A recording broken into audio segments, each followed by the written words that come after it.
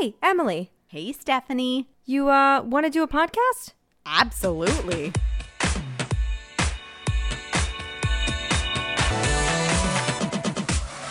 Welcome to Cycle Chats, a podcast to destigmatize what it means to be a woman. This is episode 72, Dating Yourself, where we are talking to a woman who is a psychotherapist who specializes in building confidence and assertiveness while using humor to empower women to have self-worth and secure relationships. That's right. It's Talia Bombola. Welcome to the podcast. Thank you. I'm so excited to be here. I know it's been a long time coming, so I'm glad that we finally worked it out. We synced our cycles. How about that? Absolutely. We did it. I thought it was also very funny. I think your business manager reached out again and was like, just wanted to and I was like, oh no, we already did this. We reached it out on the back end. He told me, he's like, can you let me know next time? I'm like, yes.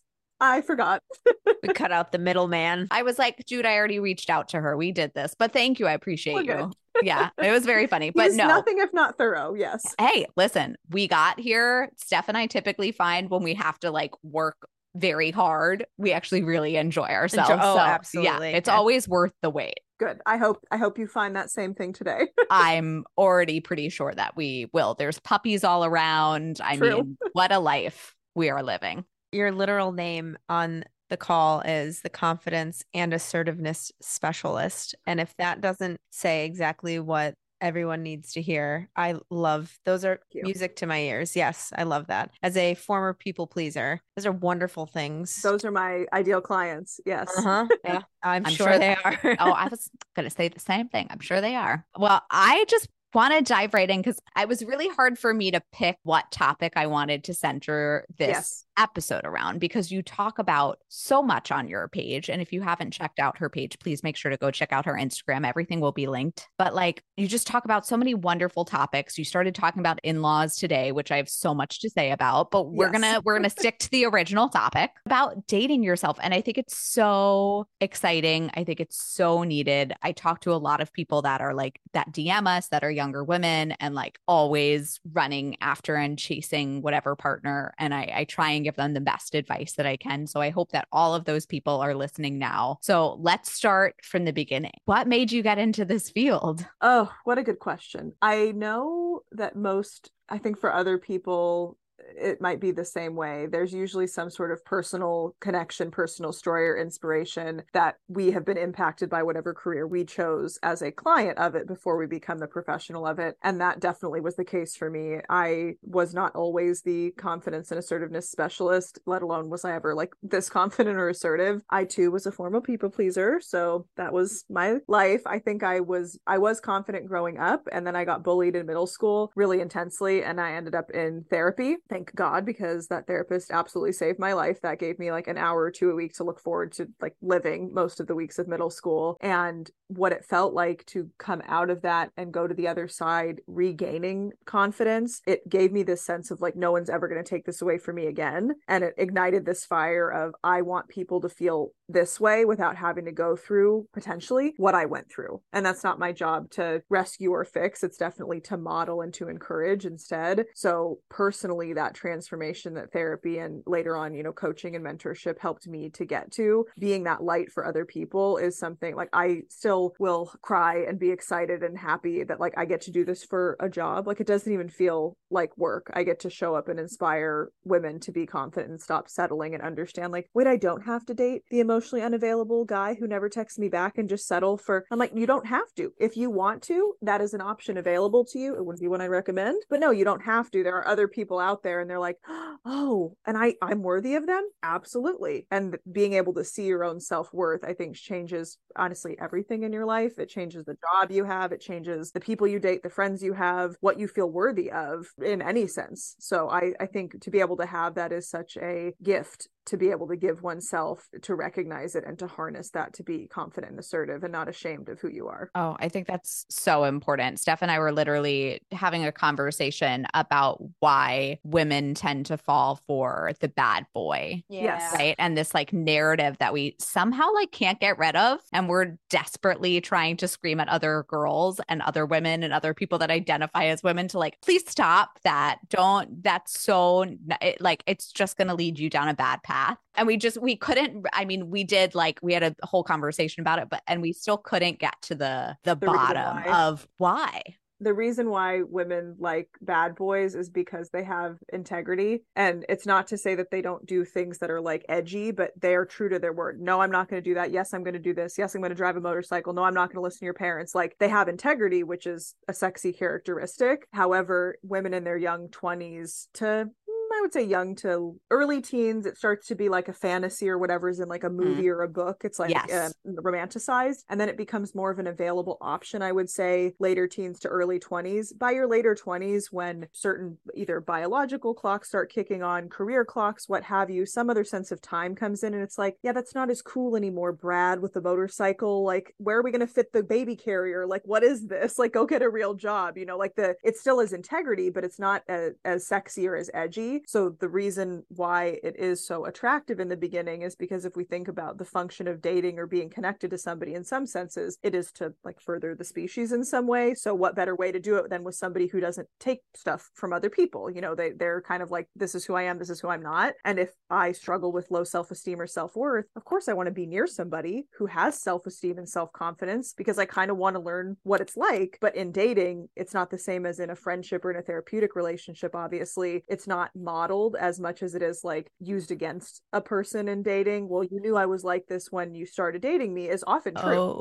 And I will talk to women like that. And I'm like, well, did you? And they're like, well, yeah, but I thought I could change him. And I'm like, that's not your power. Can I just intercede for 2 seconds? Because you said something earlier, and I just showed Emily this. 2 guys that I have talked to in the past both sent me the same meme. And it is so funny to me because I'm at the point where I used to entertain it. And like now I straight up just texted the guy back and I was like, LOL, hysterical. You're not the first person that sent this to me. And then he's like, well, can I be the one to do it to you? Because it was like suggestive. And then I texted him back, damn, can't even ask me on a proper date and you're making demands. Silliness. Because to me, it's like, and I would have never done that before. Now I literally do not care. I'm like, you can't answer a simple text. You don't even text me how you're doing. We've already gone through this once. Like, shame on me if I entertain these dudes more than once. And like, I think that's where I think boundaries come in. Oh, yes. And not only boundaries with other people, boundaries with yourself. And like my therapist and I both were talking about it. And she's like, it sounds like you need to set boundaries for yourself when you go on dates and then stick to them. And I did. And I will tell you what a game changer to find out that, oops, shocking, this guy just wanted to sleep with me. And because I didn't, he went from wanting a full-blown relationship to now all of a sudden he's like, I just like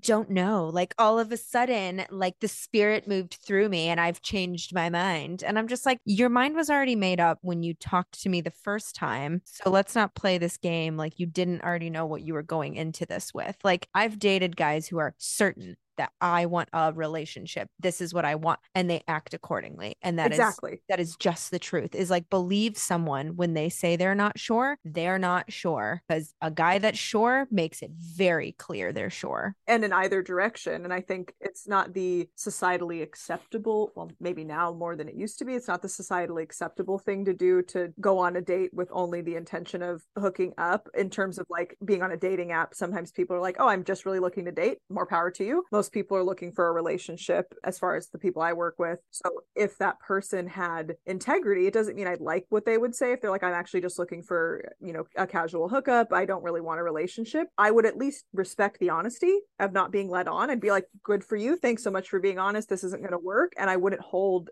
as much of a negative connotation as if I had been duped or been led on, maybe sacrificed, to your point, my own boundaries. And women often sacrifice it when guys are either hot or rich, because those are two like provisions in terms of genetics. If they're more attractive, your species could go further, your lineage. And then with money, it's obviously provisions and being provided for. So it really does go back to like evolutionary psychology. That's where we'll break the boundaries. Yeah. And that was actually something my ex and I were talking about, because we're still very cordial with with one another. But we always have that like men versus women and the psychology and like the evolutionary standpoint behind things. And like, you know, him and I are both like, I just need to know you work hard and that you're not a bum. Like, that's it. Yep, Like, that's it. you could literally make less than I do in a week. But if I see that you're actively The working effort and the intention. Yeah. right. And you're like, hey, money's a little tight, but I'd love to make you coffee at my house instead. Okay, that's totally fine. So I think we've skewed so heavily towards, you know, women want this and men want this. And I'm just like, there are people who have this middle ground that they want. And it's like, how do we find each other? Like the people that want that, how do you find each other? So, but isn't that the question, right? Like, how do we even start? Like, I'm married. I have been married for 4 years. I've been with my husband for 7. You're pregnant. So you're in some sort of committed relationship, yes. right? So like Stephanie's dating life is so different from what even my dating life was Yep. 10 years ago And before mine I too, met yeah. my husband, right? Like Yeah. I don't know what women are going through today because I'm in a very happy committed relationship. So terrible. you The know, whole thing was terrible. yeah. I'm So single. I listen to Stephanie's stories, finding them humorous and sometimes just like crazy the fact of what she is going through on a daily basis, being a single woman in 2023. But I think what's so important, and like I know my dad is listening to this episode, so Papa Steve, this one's for you. My dad's name is Steve also. Oh, is he just the best guy? Because my dad is very My sweet. dad's And every day since he found out I was pregnant, he has sent me an email on parenting advice. It is the sweetest thing that's so in the cute. whole world, and I save all of them. I know. I was like, I love you. So yes, he is also oh my God, very that's sweet. that's so nice. Oh, Daddy is writing down that idea Yes. for if and when I ever Yes. decide to have children. Yes. He is writing that down right now. I know it on one of his little post-it notes, and then it's going to get lost in his house, and I'll find it again. But like, Yep. Stephanie knows. But That's like, true. so he is starting to also date. He is 71, came out as gay 2 years ago. Okay. Right. And something that we talk about all the time is this idea of self-love. Yes. And I don't think people understand how important it is to love yourself first before you date somebody else, because otherwise it's just going to be a cyclical pattern. It's going to happen again and again, and something's going to happen and that relationship will be over, or you'll get married and then divorce. Like it's going to happen because you need to love yourself first. So like, how do we do that? Like, what is the first step that these women and gentlemen and anybody in between have to take to love themselves? Because it took me a long time, and I'm not saying it's easy, and I'm still on that journey. Oh yeah, but it's lifelong. I am infinitely in a better space than I was 10 years ago. Yeah, a wonderful question. And I'm glad that you brought it up, especially because there is a division in the dating and relationship sphere that some people are in the camp of, well, that's, you know, a bunch of hooey. You don't have to love yourself first to date. Okay, true. That is very true. Technically, you can date and have the worst self-esteem in the world. What is it going to yield though? Like we can do most anything. That doesn't mean it's a good idea to. And then there's people in another camp of it is more fulfilling and more loving to yourself to love yourself first before you go to date to love somebody. Because if you think of yourself as a mirror, and my kind of mantra, if you will, that I recommend clients have is like, as deeply as you know yourself is as deeply as you can allow another to know you, and as comfortable as you are with that depth. So if I'm not comfortable with somebody getting to know me and every secret is a shame-based one, or I did something in my past that I can never get past, whereas if somebody heard it, they'd be like, okay, that's it. Like, and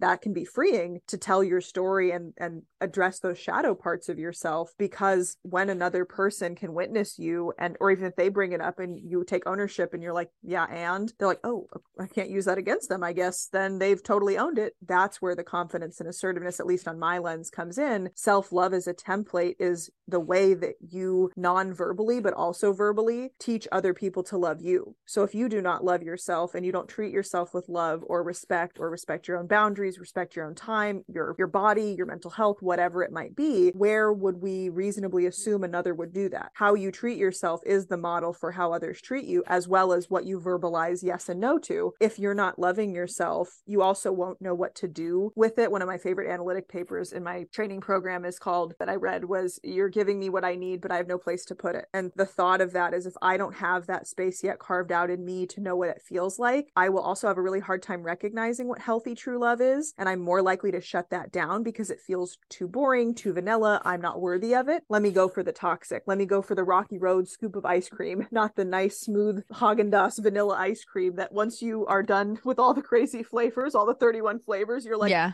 I love vanilla. Yeah. I would like to have vanilla for the rest of my life. Isn't that so interesting? That's something that, I think about a lot, this idea of love and what love is and what I thought love was when I was little. And it was So that toxic idea, right? Where it's just like fireworks and big colors and Disney and bright lights. rom-coms. Thank you so much. Yeah. Right. And then now I'm in this relationship. And I remember for a little bit when we first started dating, I would have these thoughts and these moments. Like I knew from the first date, I was like, I'm going to marry him. But like, and Stephanie is always like, I don't understand how you knew. And I'm like, I don't know. Something happens, but but like, I thought I was going to marry half of the dudes that I've dated. And I've been wrong every time. Though, that is sometimes to both of your points. When we think it for multiple people and it's a theme within us, that's more anxious attachment. I want to escape, get off the dating roller coaster, the fantasy of we have this romance and then we have this meet cute, and then there's this story arc, and then there's this. That is usually what that comes from. And when it's a true person to person experience of like, oh wow, I actually think that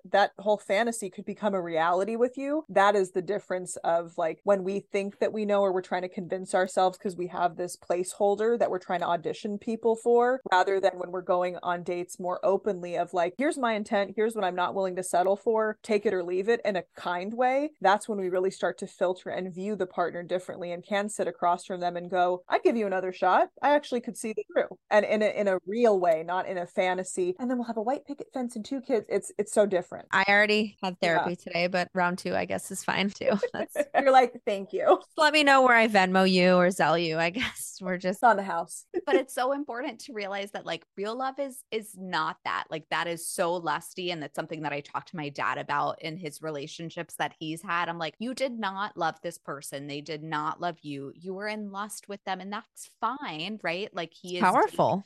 And once you realize that, it's so powerful. But like you are dating from a place of being 71 now, right? And dating for these past 2 years, you are in the headspace of a 13-year-old who's first dating. So like I understand, because I have to think about myself when I was 13 and how I also viewed relationships. Oh, I'm so glad I did not marry the person I thought I would at that age. I'd be in jail. Oh my God. I would be. He is in jail, but I would probably also be in jail. I would be a shell of myself. I wouldn't be able to express myself, do what I wanted to do with my life. I would have already had 5 kids. Like there are so many things that I wouldn't have been able to do if I would have married the person that I thought I was going to marry, and really thought it, like believed it to my freaking And how core. much social pressure, especially do women get from previous generations, which understandably so. This is not like I don't consider myself a feminist, so this isn't like a feminist rant, but I am an advocate of women and I'm an advocate of men, and being told and being modeled from a young age, your whole life starts once you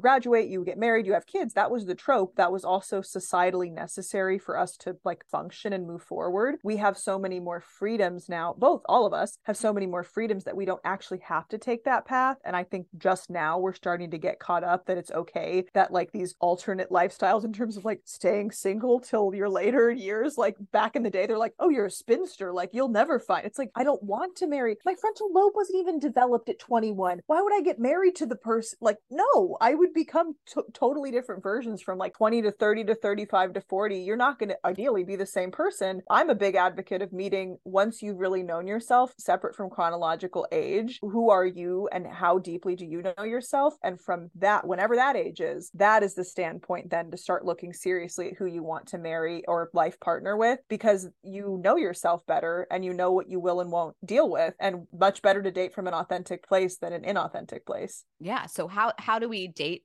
ourselves? Like, what's your best tip that you can give listeners on how they can start dating themselves, understanding themselves? Because Stephanie is in this place right now. I see her working through it every day. And I myself, because I am Stephanie's best friend. I am Stephanie. No. I am. She pulls back a mask. Oh my God. Yeah. This whole time it's just been. It sounds about right. It sounds like us. It's a deep fake AI of yourself. I love it. Exactly. And it sounds like something we would do. Everything's been everything. This works quirks, Miguel would have a heart attack. My God, he would literally freak out and run out of the house. I could only imagine. But like, I see her doing it, and I've seen what she had done in the past. And now seeing her in these stages, I have so much appreciation and respect for her and what she's doing. I, of course, have concern because I feel like a mother hen to most of my friends. And I'm like, but don't fall back on bad ways. I want you to succeed, like keep going, honey. She already did that today. Yeah, She I was did it like, today. oh, I can't she's help like, it. are Yeah. you talking You're to the talking person? again? Yeah. And I was like, and then I clarified later. I was like, I have way too much self-esteem to let anything. And at this point, it's entertainment for me. And I know what it is because I'm smart enough now to know that like you do me dirty like that one time. We can go out, we can talk. I can listen to you ogle on about how sorry you are, but that's not going to change that you actually did the thing. So yeah. So like, where do we start this process? Because it's so important. I'm sure it's so different now than what, my journey was 10 years ago. Yeah. Yeah, definitely. And I think the landscape of ways to find a person to date is much different. Even in the last few years, pre and post COVID, the online dating sphere, the shift of the class of criminals, shall we say, or the quality of individuals that are on those dating pools is different because much like many other things, a lot of things moved virtual. And to be able to have, in both meanings of the sense, to be able to have that much access to other people can be a disservice because it can create inauthenticity on like the surface with filters and like the perfect photo shoot and the perfect prompts. And I took a dating coaching class for $37 from somebody I found on Instagram, and they redid my profile. Like it can be inauthentic in that sense, or like your best foot forward to a level you can't actually uphold regularly. Or it can be, here's how I want to be. Here's who I would love to be if I were dating as my best self. And when you start to go on dates, and if that's not the real you, you'll start to feel the pressure and you'll start to retract and pull away. So the ideal goal is a balance of putting your best foot forward that you can continue to step on that path. And even if it's just like a scotch out of your comfort zone, definitely lead with your ideal self while being aware. And there's an exercise, if you draw on a piece of paper, like 4 quadrants, you could put ideal self, like who you want to be described as, your like non-ideal self, the traits that you know about yourself. I don't want to use bad because of like shame inducing language, but like what are some traits you're not proud of yourself for that if people called you out on before owning it about yourself, you're like, you might get defensive. Like I used to be more defensive about being like impatient or judgmental or what. Now I'm like, I am those things. Like take it or leave it. I'm not going to change it. And if it really matters and it impacts us negatively, obviously if they're like my husband or someone, like I will make a modification. But other than that, it's like, okay, this is who I am though. And then on the bottom part of the quadrant, it's not me. Like what traits would no one ever describe you as, including yourself? Like meek, definitely no one would describe me as meek, or unfunny, or some other traits. And then in the bottom, depending on how you write it, but if you're looking at the paper, like the bottom left quadrant, what I like to recommend clients put is like who are you striving to be? And there's other ones you can put in that quadrant, but who are you striving to be? Who would you want to be seen as? Where are some like areas of growth traits that you're wanting? And you want to lean more into those traits and the ideal self traits to be congruent. And you want to lean less into the not me traits, or I don't like this about myself me. So as you're going on dates, what version of yourself does that person bring out? Are you more in the bad half, not me traits where you're all walled up and that clearly is not an authentic way to date? Or are you more on that left side, again, if you're looking at the paper, where your ideal self becoming true and you're actually in those striving traits? And that's where I recommend clients starting to love themselves and date from an authentic place. It starts with you knowing yourself and being finely attuned to when you are your most self and when you are your least version of yourself. That's true too, right? Like if you're around certain people and you're like, you feel weird, I kind of like attribute it to that, where you're just like, wow, I really just do not like who I become The around vibe is this off. person.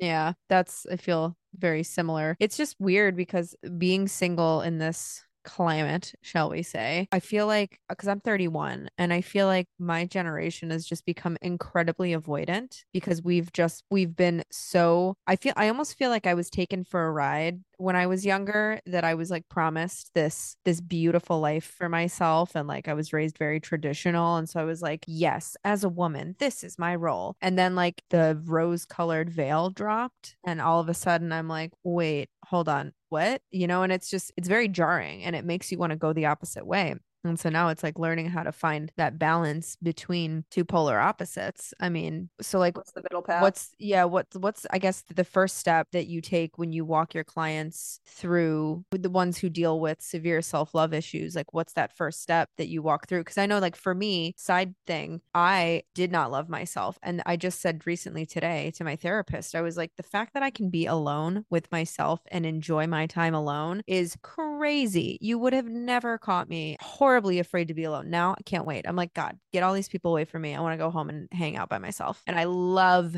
hanging out with myself. Was not true years ago. So like, what's the first step when you come up against someone who's like really struggling with the self-love piece? So I practice more like psychoanalytic, psychodynamic, depth-based therapy. I have them take me back once we've built trust and rapport. I have them take me back to the first memory they have of being loved, whether that's by a family member, themselves, a teacher, a coach, someone like that, like where they felt the love or were told that. And I also have them take me back to when the first time they felt unloved was. And then we fill in the blanks from there. So to your point of like that spectrum, I guess, or the upper and lower limit, and sometimes they can't recall a time that they did feel loved, and they can only recall times where they felt unloved, or they have only one time that they felt unloved, but that painted everything from then on because it was such an impactful person or such an impactful time of their life. So understanding them from a very deep level when it comes to where are these stories about love and lovability coming from, so I can work with them to rewire those beliefs, because that can come true differently in their day-to-day life. So you might be fearing that, just like whatever it was, your sister when you were younger said that you're worthless and no one's ever going to love you, or whoever it might have been, or even a parent saying that. I've had clients with not great parents who have said that to them in some way, shape, or form. That doesn't mean it's true, first of all. Second of all, the person that you're in front of or is,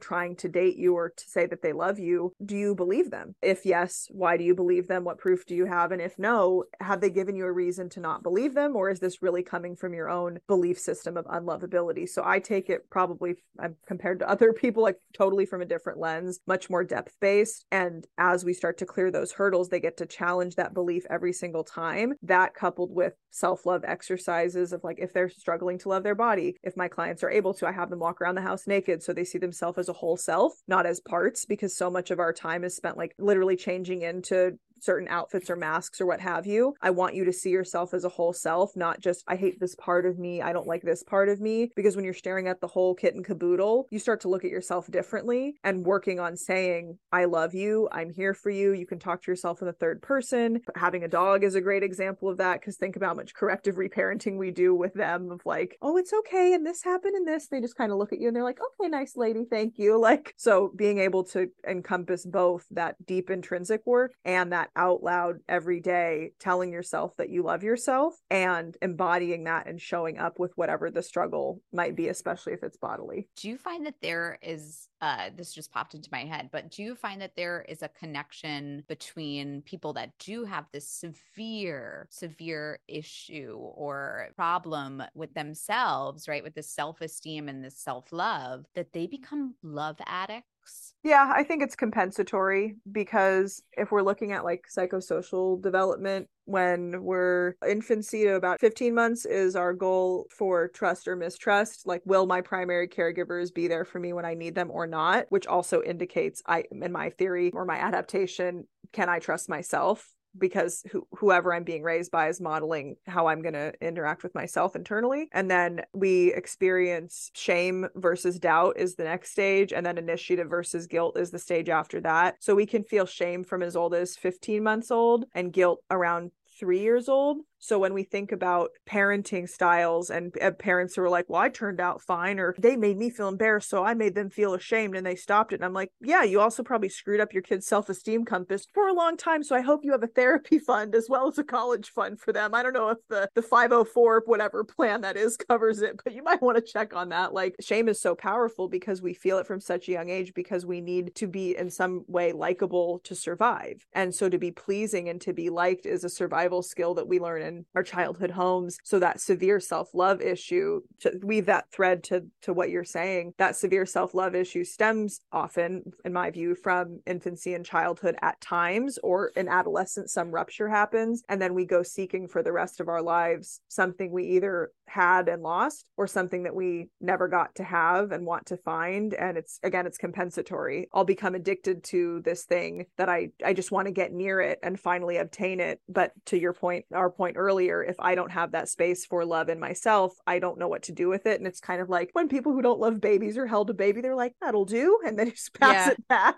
Absolutely. Thanks for that. That's They're yours. like, oh no, that's okay. Like, you don't need to. It seems weird. Like, wrinkly and small. I have a friend who she does not want babies. And every time I show her a picture of my nephew, she goes, oh. And I'm like, okay. There, I show her a picture of my dog. She's like, oh, baby. Yes. I'm like, okay. Not everybody has that feeling. Yeah. I think that's so interesting because like this idea of love addiction and constantly looking outward, I think people constantly, right? Like that's just what we do. We're in a society where we're not really looking at ourselves because we're constantly putting filters on something. And like, so we're looking through all of these different magnifiers and filters. And so we're not looking at self. So putting that self-love kind of on the back burner and just trying to find it outwardly is like just such an issue that I just want to like shake people sometimes because it makes me so sad for them. Like it's such a heavy heart that I can't understand how you get to this place of like such self-hate that you just are searching. No matter what you have to do, you'll do it to get that approval from elsewhere. Like we have this really lovely girl and she DMs me all the time. And she is like clearly in love with this boy that she's been friends with. And like, he doesn't love her. It's not reciprocated. It is so not reciprocated. She's so lovely. She reaches out all the time and is like, can you help me? And it's the same boy. And I have to lay it out for her every time. I'm like, he doesn't love you. He's not a good friend to you. You have to move on. And like, she just reached out again. And she was like, I know you told me not to wish him happy birthday. I have more evidence. Yeah. But can I wish him a happy birthday? Should I say anything else? I'm like, I literally voice mailed her back. I was like, please do not do that. I was like, listen, at the end of the day, it's you. Like you have to make the right call for you. But I'm telling you, I've been in that space. Nothing you do is going to make that person love you. And that's not on you. That's not because it's your fault. It's just not right. But think about how much that might tie to how this person felt with their own parents in childhood. Exactly. And I just want you to see me. I just want you to love me. Will you finally pay attention to me? And like, there's a parable that's going around. It's been around for a while, but I saw it recently again, that this little kid, a son and a father, the dad's really busy with business and it makes me cry, especially because I'm hormonal, it makes me cry every time. But in a summary, he goes to his dad and is like, oh, what's work like? And the dad's like, I'm busy, whatever. He shuts him down. Dad, what do you do for work? Dad, how much you make? Why do you want to know how much I make? He tells him whatever he makes an hour. And then the kid the next day, it always makes you cry. The kid the next day goes, Dad, can I borrow whatever amount, $50 or $100? The dad's like, okay, I mean, I guess. And he goes, well, what do you want it for? And he goes, I just want to buy, it always makes me cry, an hour of your time. And I was just like, how sweet. I know, right? I'm very hormonal now, but I was just like, you don't get it. My dad is crying right now. You just don't get it, how much of the impact you have on the way that your child will view the whole world, and if they're worthy of love or not, really is in those first 5 years, how present you can be. Even if you have shift work or something, like when you're there, be there for them and teach them that they are lovable, and also talk about yourself in a loving way. But that girl there must be some tie to it, or the first love that she had was unrequited, and that chasing, that compensatory quality persists, because your first love is not always your first attachment. Your first attachment can be clinging, can be like double-sided tape, it can be very magnetic, but it can also be just constantly chasing, and that's different from a first love. Love is deep, it involves forgiveness, it involves tolerating some things where you're like, oh my gosh, you chew with your mouth open, I didn't love that, but I love everything else about you. Like, it involves, not to an unhealthy level, sacrifice, compromise, willingness, gratitude. It is so much deeper than simply being attached to somebody. And if we aren't modeled how to have both,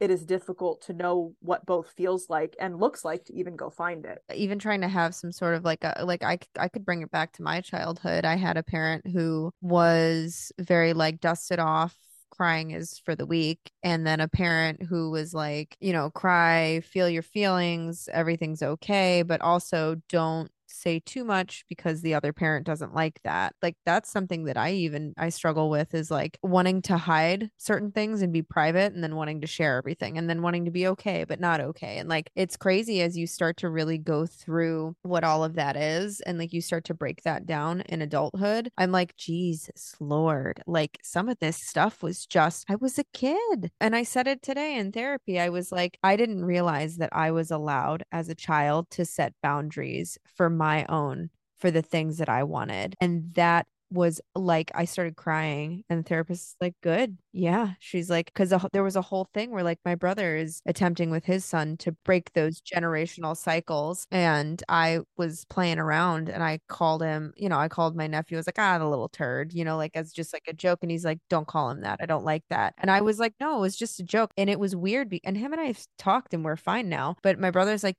it's odd, because if you would have told me that, I would have gotten upset like that, or I would have felt like I didn't like that and defensive like that a year ago, I would have told you you're out of your mind. He's like, so it's strange that it hit me the way that it did. It was a very odd moment between my brother and I, that like I had to get off the phone. He's like, are you okay? And I was like, I'm not. And I was just I like need a crying minute. because I Yeah. felt I just started, like all of these feelings came So up. you have to confront it. Yeah. And our intimate relationships in adulthood, not in an incestual, gross way at all. When I say this, they are the closest to our familial relationships because they push on us the most. The way that our family system models, whether our parents were married or not, or what have you, like the system that we grew up in models what our norm could be potentially, or whatever, whether it's healthy or not. And they push on us because we get to see what it's like, but only in certain roles. And so part of that striving and that love addiction can also come from seeing our parents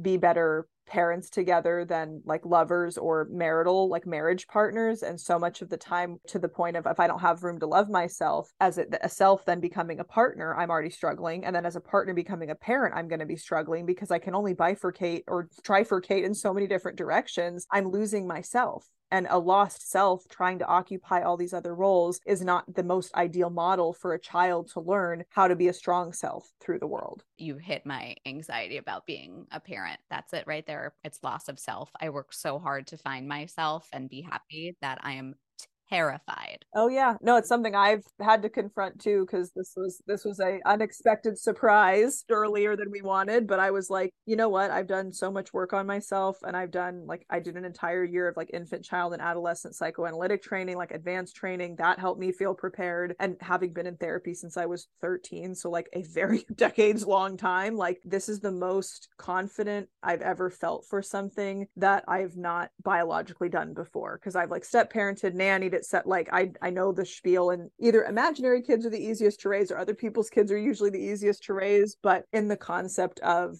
not feeling like I'm going to lose my sense of self or my marital partner or love, it is such a gift to be at this place, to not feel like there's this unshakable, like I feel like so confident about it that it feels like a great spot to be at. I hope I get there. I need to, my plan is to go back to therapy because I I started therapy at the beginning of this year to deal with parenting. And then like a few weeks in, I was like, so I'm pregnant. And she's like, what? Because I thought I was infertile. So I was going into mourn the loss of never being able to become a parent. And surprise.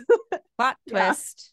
Yeah. Plot twist. No, it's just my anxiety is like, woo, I'm so terrified of it. It is frightening. And I selfishly, her episode comes before you, but I selfishly booked an OBGYN, and we're just gonna talk about the race to 35 and like this geriatric pregnancy. Yes.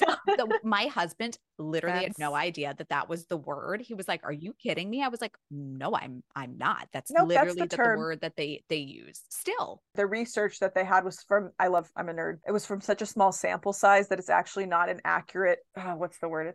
I have two brains in me, but only one of them is working. It's not an it's not a representative sample of overall, because that from that data that got skewed and somebody took it and ran with it. It matters far more obviously the older you get, yes, there is risk, but it matters person to person, and where is your health at and your family's system. If everybody in your family's given birth healthily for later in life, then you may not have as much of a worry, but obviously your individual hormones are going to matter the most. Yeah. Oh God, it's absolutely terrifying. I think about it at least once every day. But anyway, to get us back on track. So like, then we kind of spoke about it a little bit, but I want like real things that people can do to practice self-love. Like, how do we date ourselves? Because like one of the things I always say, and I told this girl to do this, is like actually go to a restaurant. And I told Stephanie this right after your breakup, your big breakup. Go to a restaurant and go eat by yourself. Like bring a book, but people watch, but be alone.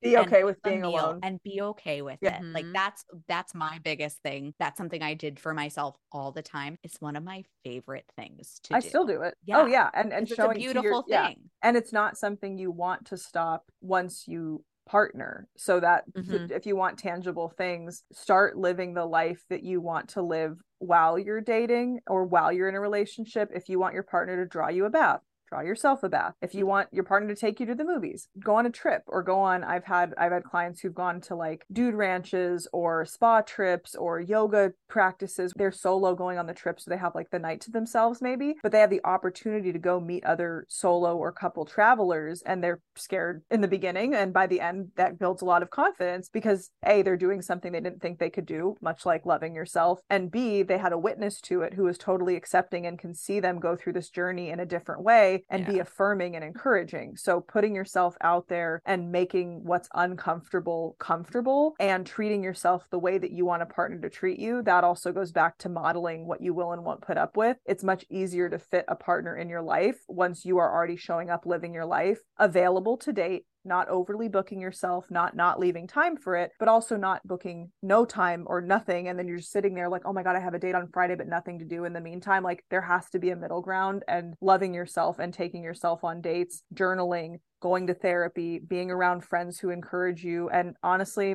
most people are like, take it or leave it with this one, but it's the most healing. If you can, work on your relationship with your parents, even if it's not directly with them. It Didn't Start With You by Mark Woolen is a great book. He has core images that he works you through of like repairing with mom, repairing with dad. Even if you never tell them this, it's for you to have internal empathy and intrinsic empathy so you can free yourself of any negative associations that you have of those archetypes so that you can love yourself, even if and especially if they didn't love you, and you don't carry that negatively with you into dating. To me, it all goes back to childhood. I've done a lot of child work, and like again today I'm just giving my whole therapy session to you on this this podcast. But like I said, I always used to like compartmentalize the different parts of myself. So it was like inner child, and then when I felt like she was pretty much taken care of, then like inner teenager came out, and I was like, God, why is she so mad all the time? Then it kind of became this like ethereal light. And to me, I feel like that was just a culmination of it's like just the essence of like who I am. And when that light shows up in my meditation practices, that's my body's way of saying that all parts feel this. And it's not just one part, it's all of us right now. And it's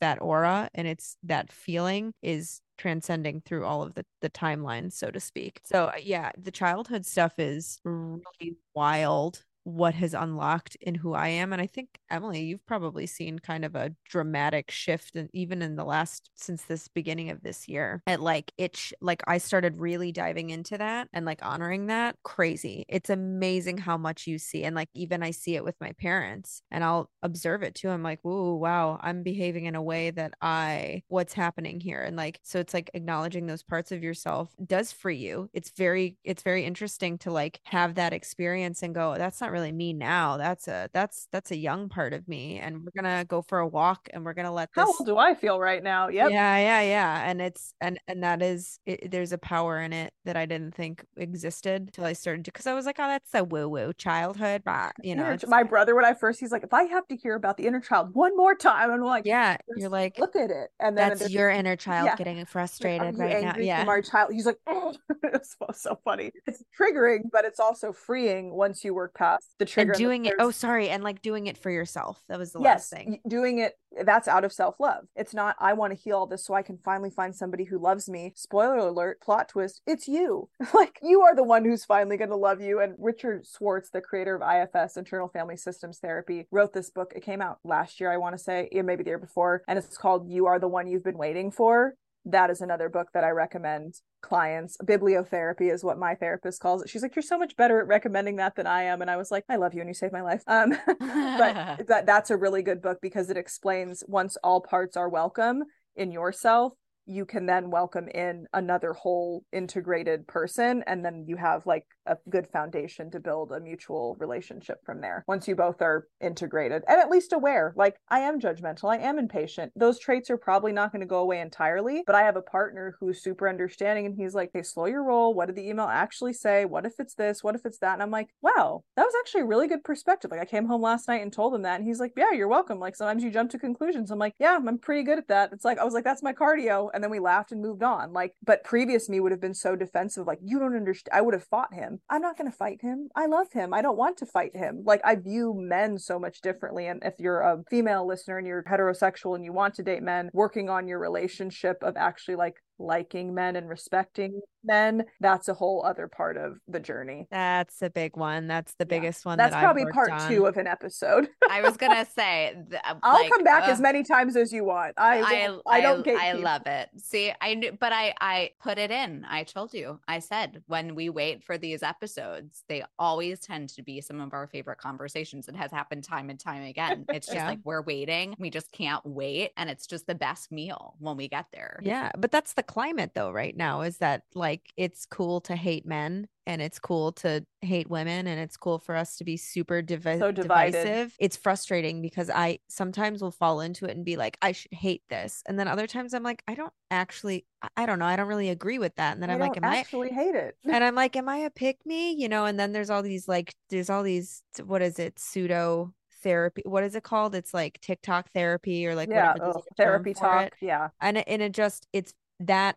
I mean, sound off. I would love to have you come back and talk about that because the goal isn't for me to hate men. The goal is actually for me to understand sometimes that we are going to have two very different brains and that's okay. Like, it's, you know what I mean? Like, again, my ex that I'm still friendly with, him and I, those were the biggest fights we would get in. We don't view the world the same way. Let's do an episode on it because I feel like we could go so in depth on it. Yes. Yeah. Write that down, Emily. Jot that in my chart.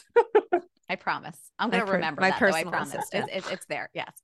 We always that's always our joke is to like, if we write that down. When Emily says she remembers it, I know she will. When I say I'm gonna do it and I don't write it down, it's just a nice pleasantry that you hope is true, but it's like it's like me saying hi, how are you? But I'm not, and I keep walking. Nope, don't actually. It's like the Scott Disick one that's going around, and he's like, "Do you want some water?" And Kris Jenner's like, "I was about to give you a whole thing." He's like, "Don't make it that deep. I just want to know if you want water." Or not. Yeah. Oh goodness. Oh, the Kardashians. I mean, clearly we could talk to you for another skatey 8 hours. Who knows? And infinitely. You're actually going to give birth on this call. So get ready. Let's do it. Yeah. What a way to come into the world. Right? Wow. Yeah, that would be crazy.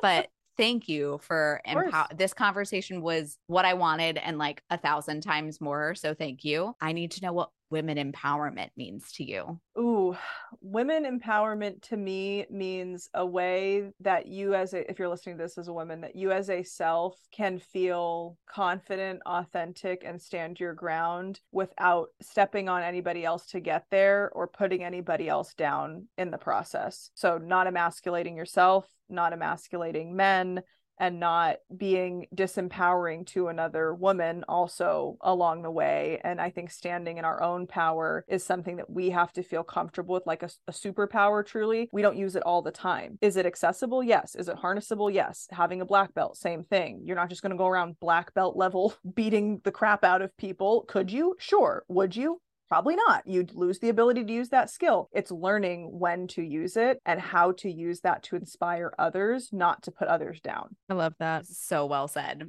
All right. My last question for you. What advice would you give your 15-year-old self?